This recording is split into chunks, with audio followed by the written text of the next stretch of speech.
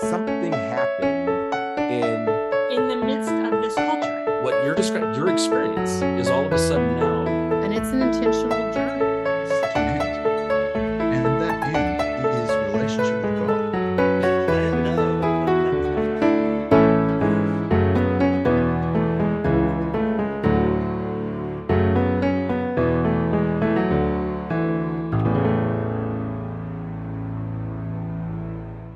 Welcome to Faith in the Folds, a podcast for ministry and biblical studies and Christian living. I'm your host, Kevin Burr. Today we have a special episode, a 2023 Harding Anniversary Centennial Lectureship recap with two of my good friends, Luke Dockery and John David Alston. Luke, welcome back to the podcast, sir. How are you today? Good, Kevin. Thanks for having me on again. It's good to be here with two friends and talk about lectureship that we were at last week. Yeah. JD, welcome to Faith in the Folds. This, I know this is an absolute highlight, you said, but in your interview for the youth ministry job down here, man, I hope someday I'll get into Faith in the Folds. And here you are, only months in. You've been here shorter than our preacher, and you've already gotten into an episode of Faith in the Folds. Tell us how excited you are to be here today. Well, thanks for having me. I don't remember wording it exactly like that in my interview, but I am excited to be here, hop on the podcast. But yeah, I'm excited to talk about lectureship, being the first time coming as a minister and not just there as a student. So yeah, it's one thing that we mentioned on our drive back home was how it feels a little different to no longer be an undergraduate student, but actually to be a graduate student when you go to lectureship. We'll talk about that in a little bit. But one of the things that I wanted to mention or wanted to talk with y'all about today is just, what are some big takeaways that you got from the Centennial Lectureship at Harding University last week? It was a great time. They had a pretty good attendance, just a lot of great sessions and dynamic and interesting speakers. I know I always have a good time going. I'm very much an extrovert. My friend Luke is a self-described introvert. I think specifically I've heard him say, I don't like people. Or maybe I'm misquoting. I don't know. It's possible that I said that at some point. I love people in the abstract, and or actually I love people individually. Sometimes in the abstract it's challenging, but it's harder in the abstract. The whole just tons of people that you're reconnecting with and having small talk with over and over and over again is not my ideal way to spend a week, but it's still fun to be there and to see old friends, even if I'm exhausted afterwards. Yeah. And I don't know if you're like me, but afterwards, I've been talking so much, it's almost like I'm a little sick, or got a little tickle in the back of my throat. It could be just all the close quarters. But anyway, guys, what is the benefit of going to something like lectureship in the first place? Why even go? And this is kind of a plug for people who should go next year. What's the benefit? Why do something like this? Well, I guess I'll go first. I think in many ways, lectureship is like any other sort of conference that people kind of go to in professional settings, or usually it's kind of a combination of there's some sort of training or continuing education that you're hoping to receive there. But then there's also like a networking component, making contacts with people or just seeing people that you know from the past. I know from Harding's perspective, lectureship is very intentionally supposed to be for the churches. It's like a gift to the churches to put this on. And all three of us have had benefit of training, biblical training in college settings and in graduate settings. Kevin, you've done your PhD. And so we've been really blessed to get to study scripture and theology and ministry in contexts like that. A lot of people don't get that, or even if they've had it in the past, like they don't get that regularly. And so lectureship can become a place where you can come and get some specialized training, obviously in a less formal setting than school, but still you can pick up some good material. some new ideas that you can go back to your congregation, and hopefully that can be a blessing. I mean, Kevin, you actually spoke this past week at the preachers workshop. Mm-hmm. So you did 3 sessions on Colossians, which is basically just like a verbal commentary of the whole book. Matt Love did 3 sessions kind of on the task of preaching. And so, there were like 170 or so people in those sessions, and some of them were like me. I'm not a preacher, but there were dozens and dozens of preachers there. And I can just imagine how many churches will hear lessons on Colossians over the next year or so, based on material that they were able to get from those sessions, and inspiration they were able to get, as Matt kind of walked through different roles that the preacher has. So that's just one example. Yeah. I think there were 19 different workshops or tracks at lectureship this year, but one of them was a preaching. And so, it's a form of equipping for the people who come. And then also just getting to see other people, getting to meet new people. And I don't so much mean networking from the standpoint of, career advancement or something like that. But the reality is ministry can be tough. And a benefit of lectureship is that you kind of get to spend time with other people who are in the trenches, so to speak, and are sometimes struggling with some of the same issues, facing the same questions. And it can be really encouraging if you're someone who's kind of isolated in ministry, to come and see lots of old friends and new friends, and just be encouraged by the fact that you're kind of sharing this task together and facing a lot of the same issues. Yeah. So Luke, you've been in ministry for 13 years, 17 years, somewhere in there. 13 at one church, my previous congregation, and 4 years now at this church, so 17 in total. So it's wild to think that some of the students that we ran into this past week at lectureship, they were born right around the time that you were starting in ministry. John David, by the way, who is a ripe old age of 24. This is your first time going to lectureship as a minister. Why even bother going to something like this if you live closer to Mexico than you do to Harding, which is, for those who don't know, Corpus Christi, we're halfway between Houston and Mexico. Why even bother going to something like this? Is it worth the long trek up there? I would say it's 100% worth the trek. I feel like I almost have kind of a unique situation where, like, it's almost a homecoming for me, because I can go back to Arkansas and see not just friends, but also family there in Searcy, but then also kill 2 birds with 1 stone and get to catch some awesome lectures. I think a big reason for me is definitely networking. Getting to see old professors and be able to talk to them now as like a peer and not just as a student. So that's good, and getting to see them, but also guys and gals that I graduated undergrad with, get to talk with them. And lectureship is among the only time, maybe if we send a few texts throughout the year, but lectureship is a time that I get to see them face to face. And I had some great conversations on like Tuesday night at the Bible alum reception. Mm-hmm. Some of my friends that are now in ministry and are in California, so even further away from Searcy than I am, but get to talk to them about, hey, how's it going? How's your ministry?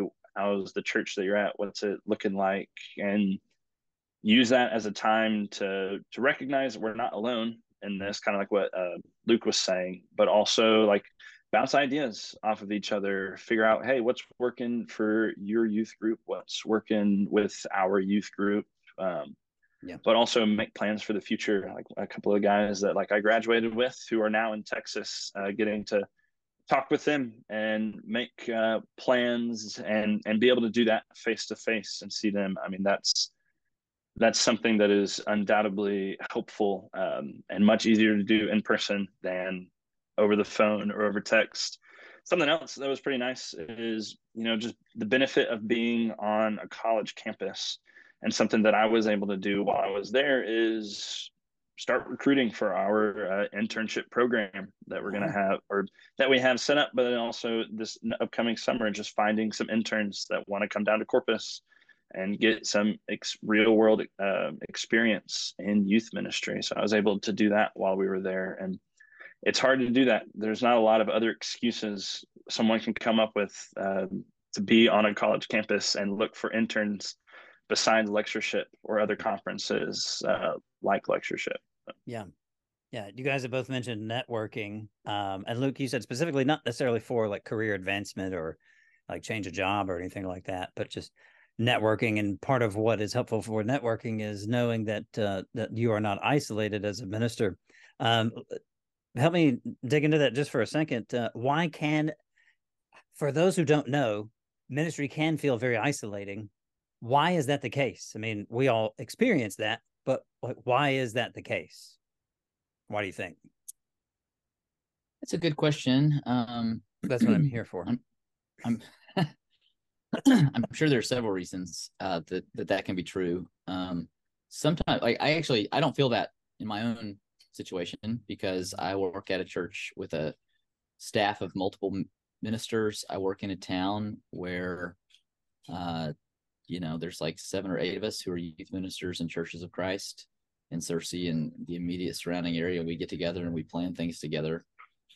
So I'm just very aware that there's other people that I know and interact with regularly who get it, who are aware of the challenges and are struggling with a lot of the same things that I'm struggling with. But that could be different if you're from a different part of the country, perhaps at a smaller congregation where you're the guy, you're the only person on staff. Perhaps the nearest Church of Christ is 45 minutes or an hour plus away.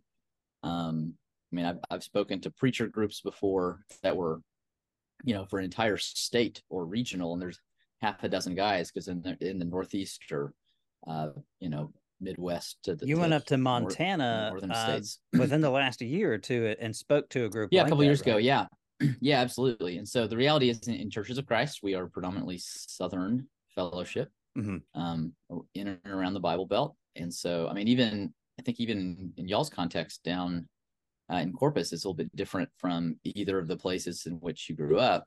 Yeah, and so it's it can be isolating in that sense because it's like there's just not a lot of other people in your shoes if you're not close, if you don't have close geographical proximity to them. So again, that's not necessarily my take, but it is, I think, the perspective of a lot of people, and so it's nice to kind of come back. And another thing, on your podcast, Kevin, you've talked about things like minister shortages and ministers leaving ministry, and it seems to me I was going to say every day, that's exaggeration, but frequently it's like I'll hear of some other colleague that I've had in ministry who is stepping out of that to do something else. And it can be really encouraging when you come to something like lectureship and you run into someone who's still doing it. Yeah. Who hasn't given up. And I'm not saying anything negative about people who for one reason or another decide to leave ministry. Mm-hmm. I'm just saying it can be really encouraging. In fact, I had a conversation with a guy who said that exact same thing to me. He said, I'm so glad that you're still doing it. Like it makes me feel good every time I see someone who's still doing ministry after all these years. Yeah. So I think that's certainly part of it. A lot of the isolation can be just there's not a lot of people around you who kind of know what it's like to wear the shoes of a minister, whether that's youth ministry like John David and I, or preaching or discipleship ministry like you, or whatever the case may be. Yeah. One thing that I've noticed too is that,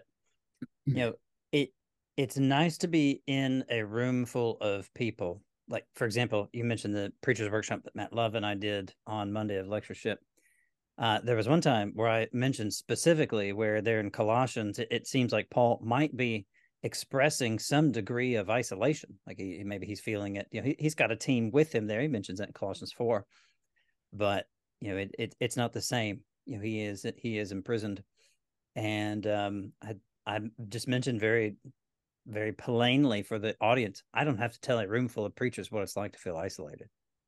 There's something about ministry where when you're the minister, which means like you have all the responsibilities. And the way it has often worked out in our fellowship, you have all the responsibilities, and yet none of the none of the authority, right, to do the kinds of things that, say, elders are able to do, it can put you in kind of a weird spot to where you are, you can be told, all right, we want you to do this, we want you to go in this direction, and so you feel heat from on top, so to speak, and then you feel heat from other people who are unhappy because you're the face, right? You're the public face of the church because you're the one that does most of the speaking. You're the one that people know, especially in a smaller congregation. And that's not to complain about ministry, but just to state a fact of how it goes for a lot of people. I would imagine even in youth ministry is that way to some degree as well, because as the face of whatever ministry you're running, you're the one that naturally receives a lot of the criticism, and hopefully you receive a lot of encouragement as well too. And so just knowing that you're in a room full of people who get it, it's like somebody who went to school with you. I love being able to connect with guys from HST because, like, I know, when we were wanting to hire a youth minister, I hunted, if they weren't involved in some kind of further education, that wasn't necessarily like that was not entirely a deal breaker. But if they were, I wanted to know. It's like, all right, if this guy goes to HST, I know what kind of training he's getting, and I'm really interested in that. And thankfully, we've got John David here. But yeah, just that can be a real problem. You also mentioned networking too. Oh, JD, go ahead. I was going to say, you also wanted to make sure that they knew how to throw a frisbee was another qualification where you were looking at. That was absolutely true. Yeah. Well, something that I was thinking of, like, going off of what both of y'all said, like, I think of it as, this is my first like full-time ministry job, and the vast majority of my ministry experience before this was either at my home congregation where I grew up, or in Searcy, or just in Arkansas in general. And so I think of a lot of the guys that, like, I look up to as mentors and as people who are like helping me out, and people I can like lean back and rely on, like moving 12 hours or 10 and a half hours down south and just not being within like travel distance of going to be able to talk to those guys. Like, but now because of things like lectureship, I can see all of them, and I can get to talk with them. And even if they're not at lectureship, I'm there, and like I go back to my unique experience of being from Arkansas. They traveled into Searcy to come and see me, and I get those relationships still, even through that. And then Luke, like what you were saying, someone coming up to you and saying, like, man, it makes me glad to see you're still in this. Kind of had the same experience where Kevin and I saw an old Frisbee guy who's a youth minister. And he told us that he's been doing this like for 10 years. Like, he hasn't missed a lectureship in 10 years. And just seeing that is awesome. And like encouragement for someone who's like just now getting into it, that even after a decade worth of experience, like, this is still something important to them, whether it be the classes or lectures that they go to and they're able to take away valuable information like the preacher's workshop, or it just be getting up to catch up with old friends who are still at it. I mean, that's definitely, that in and of itself makes it worth the trip. Yeah. Was that Trenton who we saw? Yeah. Shout out to the other TO. You might think Terrell Owens, but shout out to Trenton Osborne for sticking it out in ministry. Yeah. All right, some lectureship highlights. Luke, I know we talked throughout the week. JD, we had a long car ride, 12 hours from Searcy down to Corpus Christi. Luke, tell us some of your highlights of lectureship, the kinds of things that actually get you back there in Searcy. I mean, well, let's back in Searcy, down the street.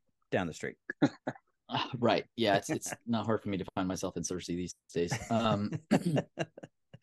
I'd never been to the preacher's workshop before. I went to that largely because you and Matt were speaking, and I enjoyed that. I was telling someone one of the things I miss about grad school is being able to kind of like study scripture like a fire hydrant. I mean, just like a whole lot of stuff at a time, like intensive courses. And I kind of felt that flashback to that. I know that you really felt crunched for time with how much material you had to share, but I enjoy that. It's fun for me, so I enjoyed that. One of the best sessions I heard was from Steve Clower, and he did an outstanding job doing a keynote. But actually, his session the next day, he was talking about the spiritual but not religious. Yeah. And the way that he kind of broke down that crowd based on a book that he was referencing. But we all know that there's this reality where we are becoming an increasingly post-Christian society, and fewer people are identifying as Christian. But I think it can be easy for us to like take that bit of information and make this leap that, like there's actually a ton of people in this country who are atheist, agnostic, and those numbers are highly on the rise. And Steve shared, data that that's really not the case. We have about 6% atheist, about 6% agnostic, and those categories remain remarkably static. It's really not changing. It was over a decade. Those numbers had not changed Yeah. significantly.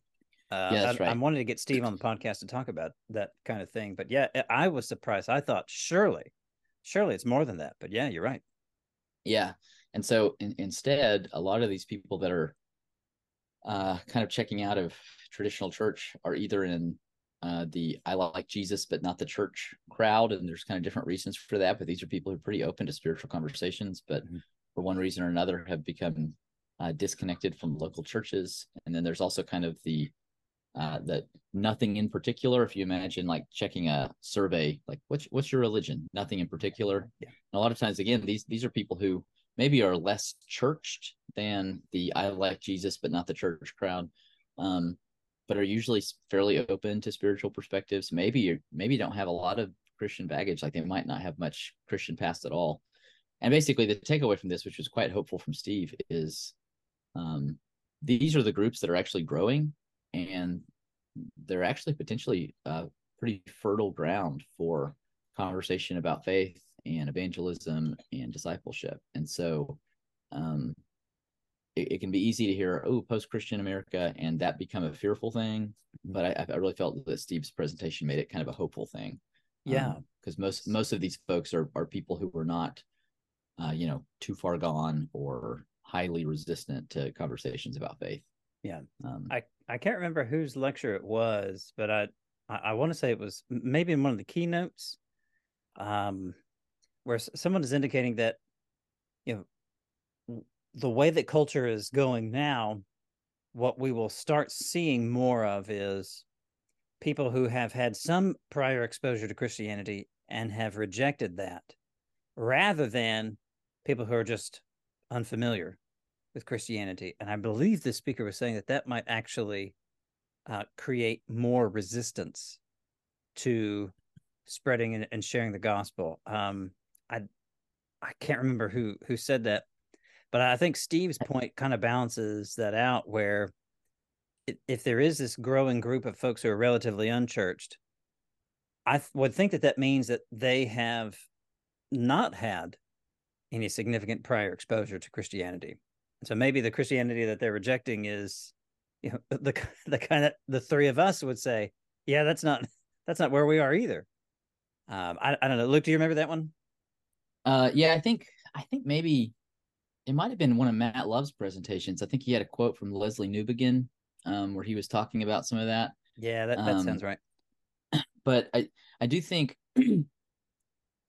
I think what we're finding ourselves in are a lot of people, what they're walking away from is not really historic Christianity and like a deep understanding of like, this is what Christians have believed for 2,000 years. We don't buy this anymore, and we're leaving that behind. But instead, a lot of them are walking away kind of from like some kind of mixture of like cultural Christianity and like civic religion and kind of like moralism.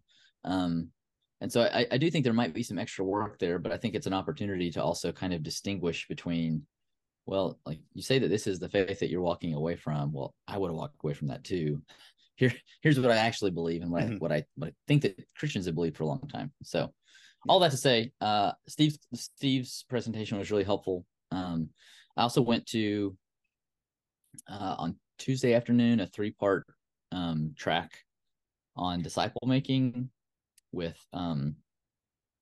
I might not get his last name right because it is long and I think Dutch in origin. Paul Hugobart. But he did some really good stuff where he kind of talked about places like what is disciple making, why do we need it now, and what are some characteristics of places, disciple making movements where it's actually being very successful. What are some characteristics that we see in those movements that could help us maybe think about our own contexts? Yeah. So that was some really helpful stuff. Some information I was familiar with, but a lot of new information. So yeah, for me, those were some highlights. Nice. JD, what about you, man? Yeah, I definitely didn't catch as many lectures as I wanted to, but the ones that I did catch, I really enjoyed. I got the morning sessions of the Neller workshop, which I have been excited about the Preachers Workshop since the Preachers Conference back in February. And I know Devin always puts on a good workshop, and then you and Matt did a great job. And just being able to use that time to dive deeper into the text. Those are always, even as an undergrad, those were always the classes that I thoroughly looked forward to. The ones who took a deep dive was more exegetical in nature rather than pastoral or some other kind of track. So I thoroughly enjoyed diving into Colossians, and we talked about this a little bit on the drive back. Colossians 3 has always been among my favorite chapters in the Bible. Just setting your mind on Christ and recognizing the change from what you're doing now and what you were doing then. So I thoroughly enjoyed the Preachers Workshop, being able to take that information back here. And I know at some point the youth group at King's Crossing and I will definitely be diving into Colossians and some of Paul's letters. And so anything that I can take away and dive into the exegesis of that is definitely something that I look forward to. One of the other lectures that I caught that I was actually very, very interested in was one of Dr. Manners, and it was not quite a Colossians lecture. He was actually diving into the archaeology and the history of Pergamum. Mm-hmm. And so, I went and I sat in on that for a little bit, and it was just so interesting. And he was comparing, just hearing him hearing him talk about it and comparing the actual world of what's going on in a city like Pergamum with its hundreds of different temples from hundreds of different gods and stuff, and comparing that to kind of what we see Paul talk about, but also mainly John's letter in Revelation to Pergamum, and then comparing that to the church in that time period. And it brings a whole new perspective, because we read Paul's letters, or we read John's letters in Revelation, or Jesus' letters in Revelation, and we think about it we know they're dealing with hard stuff. We know they're dealing with paganism and dealing with all these different things, but to actually put it in a real context of, man, they've got 40 temples to 40 different gods doing 40 different things right down the road from where their church is, puts that in a whole new perspective that we don't really have in today's world. From my apartment to King's Crossing, I pass 5 churches. I think that's right. Or maybe I'm just thinking of all the different churches on Yorktown, which is where our church is located. I know I pass at least 2 Baptist church, a non-denom, and a Catholic church that is called John the Baptist Catholic Church. I love calling that the super church. A Methodist church. And that's before you get to King's Crossing. So that's 5 And churches. that's before King's Crossing. And then there's at least 2 more. I know there's one across from where y'all are, off of Yorktown. Maybe there's one more over there. And sure, they're different denominations. Sure, we have different worship orders of worship and stuff like that. But Lord willing, we all believe in Jesus Christ and his death and resurrection. So we're not competing with each other in that regards. We're not advocating other gods in that regards. Whereas back in Pergamum, like that's not at all what they were dealing with. They weren't sure, they were dealing with maybe a little bit different views of who Jesus was, but they're also dealing with views of, well, no, we follow Zeus. No, we follow Athena. No, we follow, and fill in the blank of whatever Greek god it is. So hearing Dr. Manner, obviously a very well-known archaeologist, just hearing him talk about that and bring like real life facts of what they have found today, and that was, it brings a whole new context to these passages than what we get from just reading the words. Another lecture that I got to catch was from one of my best friends, Shane. He and Elijah Swindle co-teamed Colossians 3 all the way through 4:6. And I knew they would do a good breakdown of the text as well as pastoral. And so that was one of the biggest reasons I wanted to catch it. But I made jokes with Shane about they gave the hardest text to a youth minister and having to talk about the household codes in Colossians 3. Yeah. But I really love the way that Shane broke it down and bringing everything back to like do as Christ would do. I mean, the whole chapter starts out with, since you have been raised with Christ, set your minds on where Christ is, above, next to God, and relating that to the household codes. And Paul isn't breaking grounds with how we should be acting. He is simply showing all these different groups of people, whether it be fathers or husbands or wives or masters or slaves, all of these things are just in and of themselves examples of how Christ would be acting. And so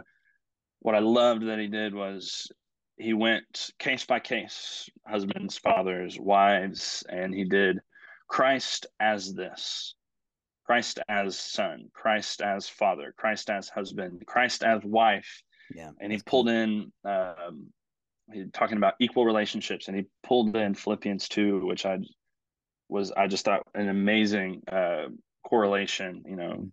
Jesus not finding being equal with God as something to be grasped, and so he humbled himself. And so I loved the way he did it. I made fun of him. I told him that he dodged the question of submission afterwards, but that's okay because I thought he did a really good job explaining what he was trying to get across. So just hearing like him shed light on that argument in a different way that I hadn't really heard before was really good to catch that. And that was the last lecture of lectureship. That was 4:00 Wednesday. So, man, yeah. But that was good. I enjoyed all of those. Yeah. I really liked Matt's sessions in the preacher workshop. I mean, of course, I enjoyed getting to do mine on Colossians. I think Matt said that it was like listening to a commentary on audio book, which I felt like that was the assignment, right? So that's what I went for. But Matt's first session there, where he and I were tag teaming those sections. I went into it thinking, okay, Matt is going to show here's a funny story how to like illustrate some point in Colossians 1, or like here's some poignant anecdote or something like that. And that's not at all what Matt did. What Matt did was he posed this question, like what's the rhetorical feature of a rhetorical function of this passage, and how therefore can we model that in our preaching? And so he had this great clip of a preacher who was not preaching on Colossians, but Matt's point was, there in Colossians 1:15 through 20, there's one of the highest statements of Christology in the New Testament, where it's like a statement of praise almost, and there's some other sections in there too that particularly are offering praise in there in chapter 1. So Matt showed us this clip, or played for this clip of a preacher who whose sermon was so moving that it sounded like it was worship in and of itself. It sounded like the preacher was worshiping. And Matt's point was, can the people in our congregation tell that we are worshiping when we're preaching? If the passage that you've got on hand is a passage of admonition and warning, then let your sermon lean toward that. If your passage is towards, is geared more towards encouragement or teaching, something along those lines, let the text kind of guide you and model that way. I mentioned it in my very first session. I don't love preaching. I don't specifically, I don't think I'm great at it, partly because I don't have a lot of like funny stories, like I don't think that I've got, all these great poignant little, anecdotes and, poems and everything else that, that preachers have, that they just have, 30 years worth of stories where every random trip down to, McDonald's is a hilarious adventure, or they, end up baptizing somebody in the fountain out front. I don't have all that, But as I was listening to Matt, I remember for the first time in a long time getting excited about, man, like I've actually got something really serious here that could help me preach this more effectively. And so that was pretty neat. We mentioned Steve Clower's lecture earlier. Bob Turner and Juan Meza did a great job. A couple of guys I know pretty well at the White Station Church of Christ in Memphis. They talked about how their church's multicultural ministry, and didn't necessarily give a list of do's and don'ts, but it gave us some things to think about and how to actually approach that kind of ministry effectively, rather than having just your predominant culture church, which in their context is a predominantly Anglo church, and then having an iglesia attached to it, not unlike something that you've talked about before, Luke, with your one-eared Mickey Mouse, where you have like the main body of the church, right? And then somewhat connected to that, you have your youth ministry. One time I was explaining that model to John David, and I mentioned the one-eared Mickey Mouse, and I pointed over to the whiteboard in our office. However, our preacher was standing next to the whiteboard, and our preacher is deaf in one ear. And so John David thought that I was talking about our preacher. And then later on in the afternoon, he asked me about it, and I was like, no. I wasn't burning on Nathan. I was talking about this model for youth ministry that is unhealthy. So, Nathan, if you're listening to this, I love you, man.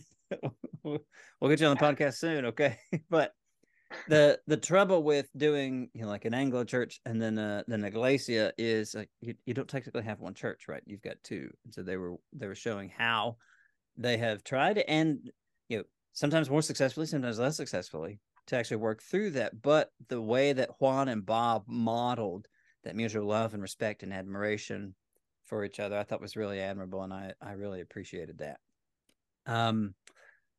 Guys, as we wrap up, what's something really, other than all the lectures and things that we've talked about, what's something really meaningful that you plan to take from lectureship and begin incorporating into your preaching and teaching and your classes coming up? I think one thing I would say, and this is maybe not so much my preaching and teaching, but some of just my practice of ministry. I went to a youth ministry lecture where I was just given some good reminders of kind of some basic things that, I know, but you can still kind of get away from at times. And so just some wise practices in terms of trying to partner with parents and things like that. And then also I mentioned earlier the disciple making session, and one of the principle number one of places where disciple making is happening, and we're actually seeing like people becoming Christian, largely in the global South, actually. But all of these places, one thing they had in common was a deep reliance on the Holy Spirit, as evidenced in extended periods of prayer and fasting. And I don't want to overgeneralize, but I think a reason why we struggle with a lot of this in North American churches is because we don't do those things, or at least we don't do them well. On a congregational level, we don't pray a lot together. We don't fast well or frequently or maybe ever. And so just a conviction of, okay, like I'm in an established, pretty healthy church, but being honest, like that's not a significant part of our DNA. And so what might it look like to try to help bring about change within our culture, where this just becomes a part of who we are, not even as a means to some other end, but just because like we want to be like biblical. We want to be like the church that Jesus and his apostles set up, and this was a huge part of what they did. And that's not something that we do so much. So I was deeply convicted about that, and yeah, looking forward. That's something that I want to see how we can incorporate that into our communal practices at Cloverdale. Yeah, I have noticed in really in my own life that if there's something that I'm either struggling with or something that is kind of stressing me out, or just something where like I'm anxious, you know what I mean. At some point it'll hit me. It's like, man, I haven't prayed very much about this. Or no wonder I'm feeling anxious about this, right? And it's not as if, okay, I've prayed once and boom, I'm good to go, right? There's it's blue skies and rainbows after that. And that's not the case. But it's the assurance to me that I have kind of retrained myself to turn over these important things to God and to relearn trust and faithfulness in those moments. And it's hard. I shared that quote, that George MacDonald quote, in my last session on Colossians, where George MacDonald is in for those who aren't familiar, George MacDonald, old Scottish preacher's big influence on C.S. Lewis and J.R.R. Tolkien. He's got this great quote, where he's kind of in mock dialogue, and he says, all right, now what if, why, if God knows everything that I need, if he knows better than I do, what is good for me, why should I pray in the first place? To which I respond, what if God knows that prayer is the thing you need most? And goodness, man, that has just stuck with me for years, ever since I first came across that quote. What if that time of intentional focus and offering up to God is precisely what I need in order to remind myself, like you said, being reminded that God can handle it and will handle it. I must learn to trust. That's absolutely huge. So, JD, what about you? Yeah, just like reflecting on that, I remember having a conversation like with someone at lectureship, and then also just thinking about like our teens and stuff, and this idea of like total reliance on God through, and showing that like through like our prayer and study.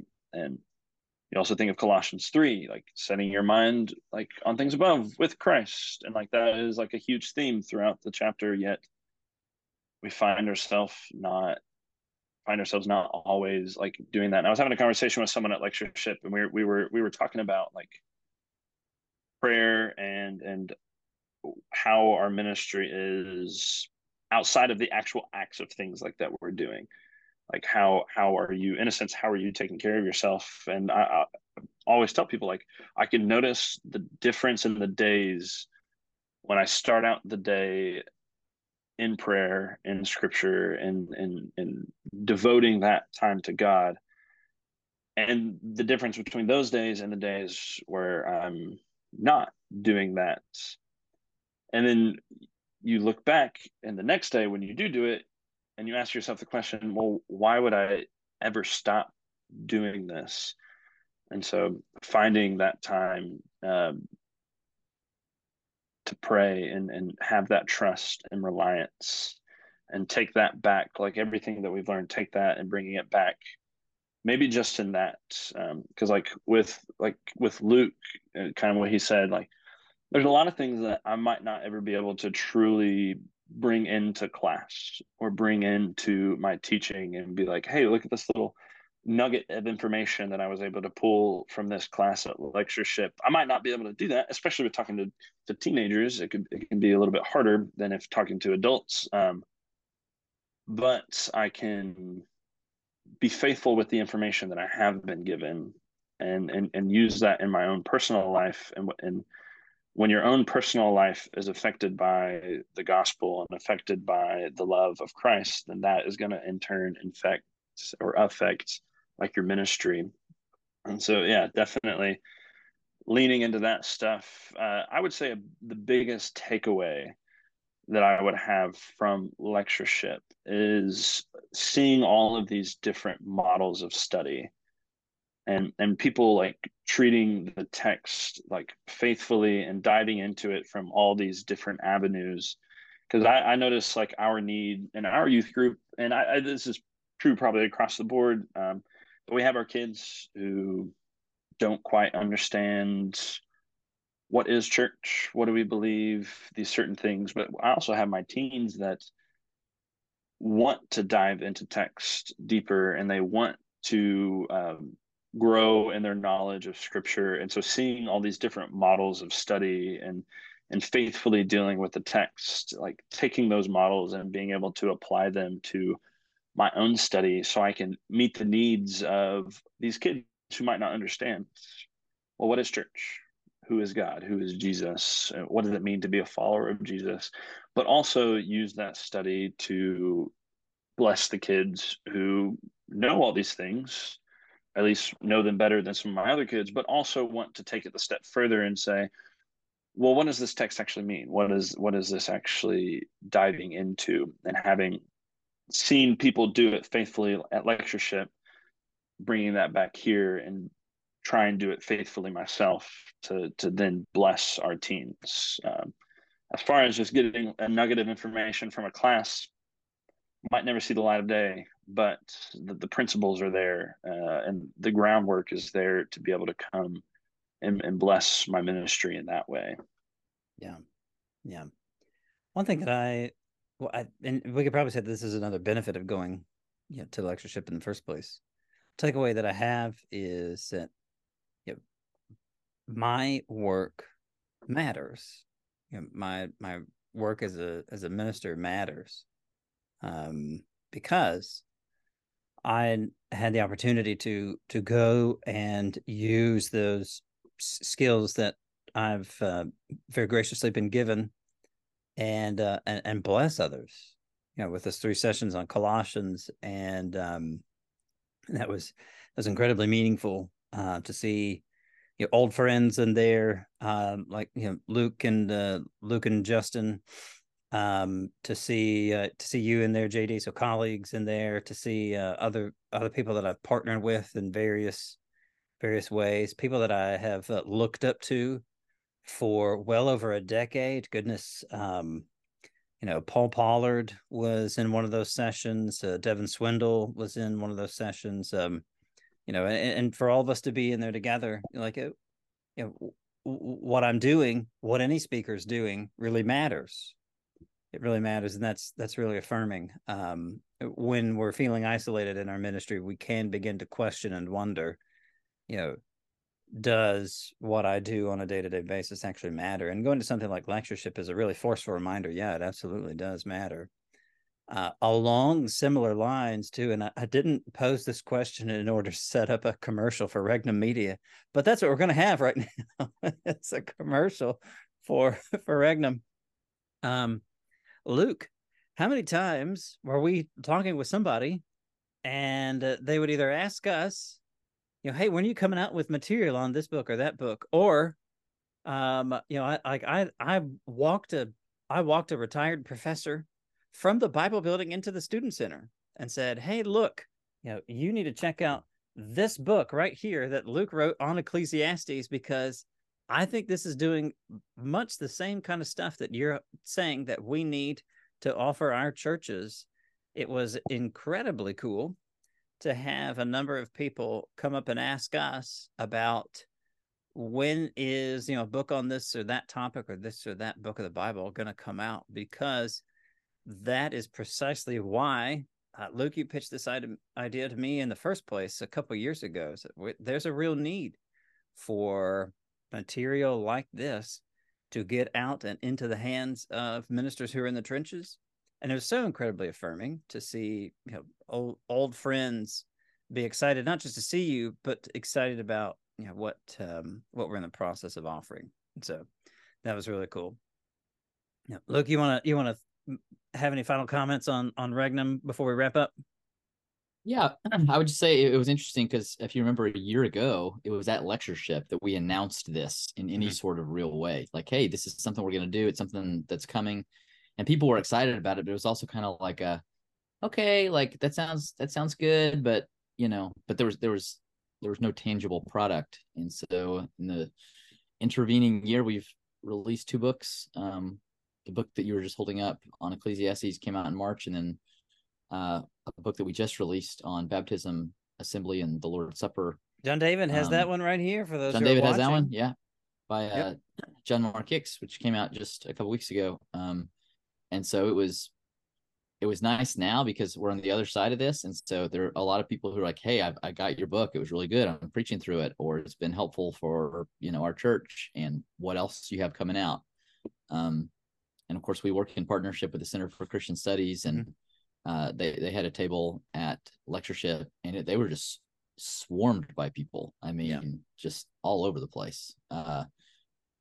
We were actually struggling. We kept trying to meet during the week, and we just couldn't do it because there was no break in the traffic that they were seeing. So that's good. And I just, like you said, it was really affirming, because if you've been on the side of trying to find adult class material where you can, something that's good, that is also teachable, and you can hand it off to someone, if you've been in those situations, that there's just not a lot of that material. And so I think a lot of people are seeing hey, this is something that's good, that's trustworthy, and that can be really useful in our church ministries. And also we're trying to format all these things where they're useful in Bible class settings, but also just for personal individual reading and discipleship. And so yeah, it's like you said, it's very affirming, and excited about the future and having more and more resources that we can use to hopefully bless churches. Yeah. One final plug there for the Center for Christian Studies, run by Keith Stanglin, and Todd Hall is a big part of that as well. Those guys do a lot of great work with the video curriculum on church history and ethics and things like that. Keith actually came to Cloverdale Church of Christ Sunday of Lectureship, right? And did a whole big session on on a biblical view of sexuality, God's intention for human sexuality. I saw the flyer that went out for that. Looked like a fascinating series of lectures. You were able to go to several of those, right, Luke? I did. Yeah, Keith did a great job, and really just, I would say, he got down in the weeds and talked about specific issues, but also really just trying to lay out a healthy, kind of biblical theology of sexuality. Sometimes we've been pretty good at knowing certain verses that are relevant to the topic at hand, but we don't really have necessarily a healthy theological view of what is sexuality from God's perspective. And so Keith really, there's a video curriculum course on the Center for Christian Studies website that churches can purchase and use, and then also he's available to come around and travel and do seminars like he did for us. But just really helpful, I think, to establish kind of a positive vision for what God is intending from the beginning, as a baseline, as a foundation, and then from there you can go and engage some of these other challenging and very culturally relevant issues.